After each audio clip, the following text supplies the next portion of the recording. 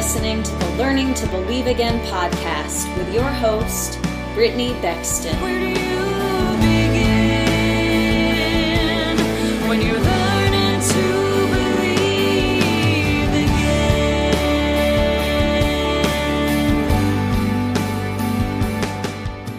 Hi, everyone, and welcome to the podcast. I hope you have had a wonderful week.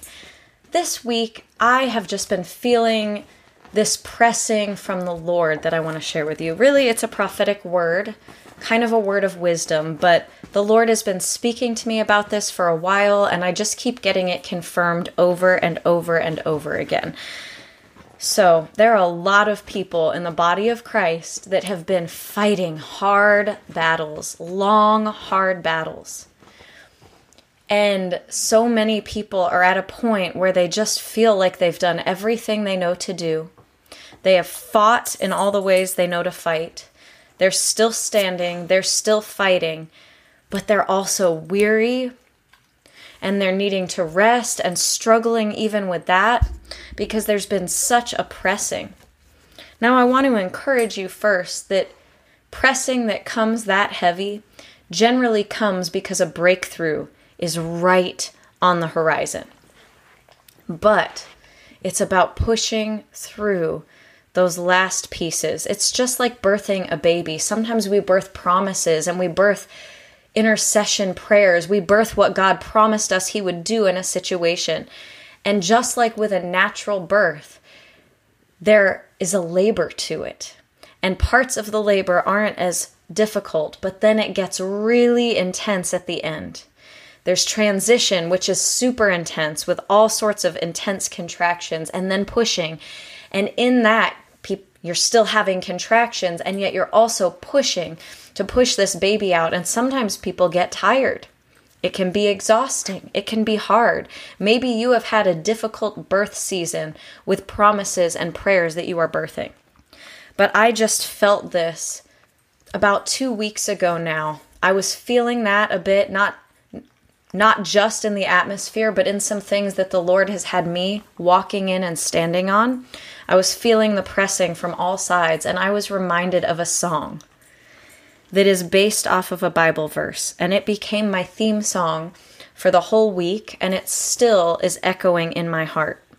So I'm going to share the Bible verse that is from. It is from Zechariah 4:6, and it says, I asked the angel who talked with me, "What are these, my Lord?" He answered, "Do you not know what these are?" "No, my Lord," I replied. So he said to me, "This is the word of the Lord to Zerubbabel.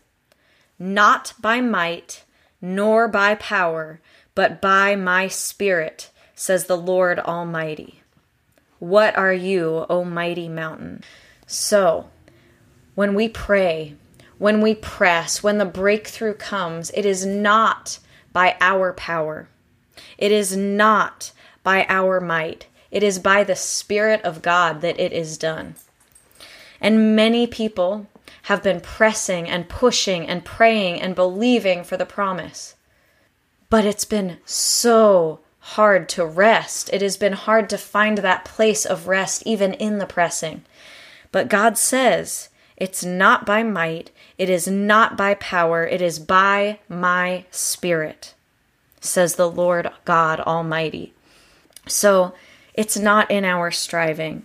It is in our surrender to God that those things come to pass.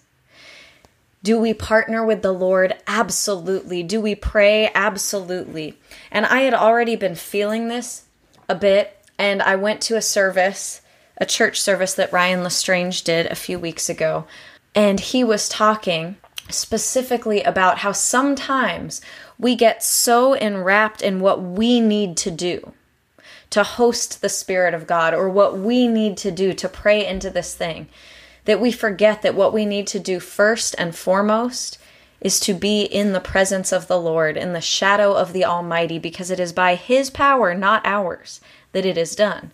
Does that mean that praying and pressing is bad? Absolutely not. But even in the praying and pressing, we need to remain so close to the Lord that we know it's by His power and might, so that even in the praying and pressing, we find rest in Him. Because it is not by power nor by might, but by His Spirit. The other thing that has been really on me for a while now, as far as from the Lord that I need to share, just sort of this heavy sense on me, is that communion is extremely important in this season. Now, the Lord had already been talking to me about communion, but He made it very clear to me at the end of last year that it was by communion that the enemy would be defeated, because it's the blood of Jesus Christ that destroys the enemy. In Matthew 26:17-30, we see the Last Supper, where Jesus was sitting with the disciples. And in verses 26-29, it says, "While they were eating, Jesus took bread, and when He had given thanks, He broke it and gave it to His disciples, saying, 'Take and eat. This is my body.' Then He took a cup, and when He had given thanks, He gave it to them, saying, 'Drink it. Drink from it, all of you. This is my blood of the covenant, which is poured out for many for the forgiveness of sins. I tell you, I will not drink from this fruit of the vine from now on until the day when I drink it new with you in my Father's kingdom." And in some other translations and different verses where it talks about the same moment with Jesus, He says, "Do this to remember me." And He's saying to remember what I've done. This is for the forgiveness of sins. This defeats the enemy. We remember what He's done because we have to remember the victory that we have in Christ. That when we take communion, we are partaking in the victory of Christ. We are taking into our bodies His body for strength. We are putting upon us and our loved ones and our prayer requests the blood of Jesus Christ, which wipes out all sin and destroys the enemy. It is not by power, it is not by might, it is by His Spirit. And it is by the blood of Jesus Christ that we are saved and that the enemy is destroyed. So God spoke to me last year and He said, "Use my blood. It is my blood that destroys the enemy." So there has been this extra weight on communion recently, and I felt like I was supposed to release that word to you, to remind you that it is not by your power and it is not by might, it is by the Spirit of God that it is done. So as you feel weary, press into the Lord. Press into His presence and let Him fill you. It is in that surrender to Him when you feel pressed on all sides and all you can squeak out in prayer is tears, that God shows up in His might.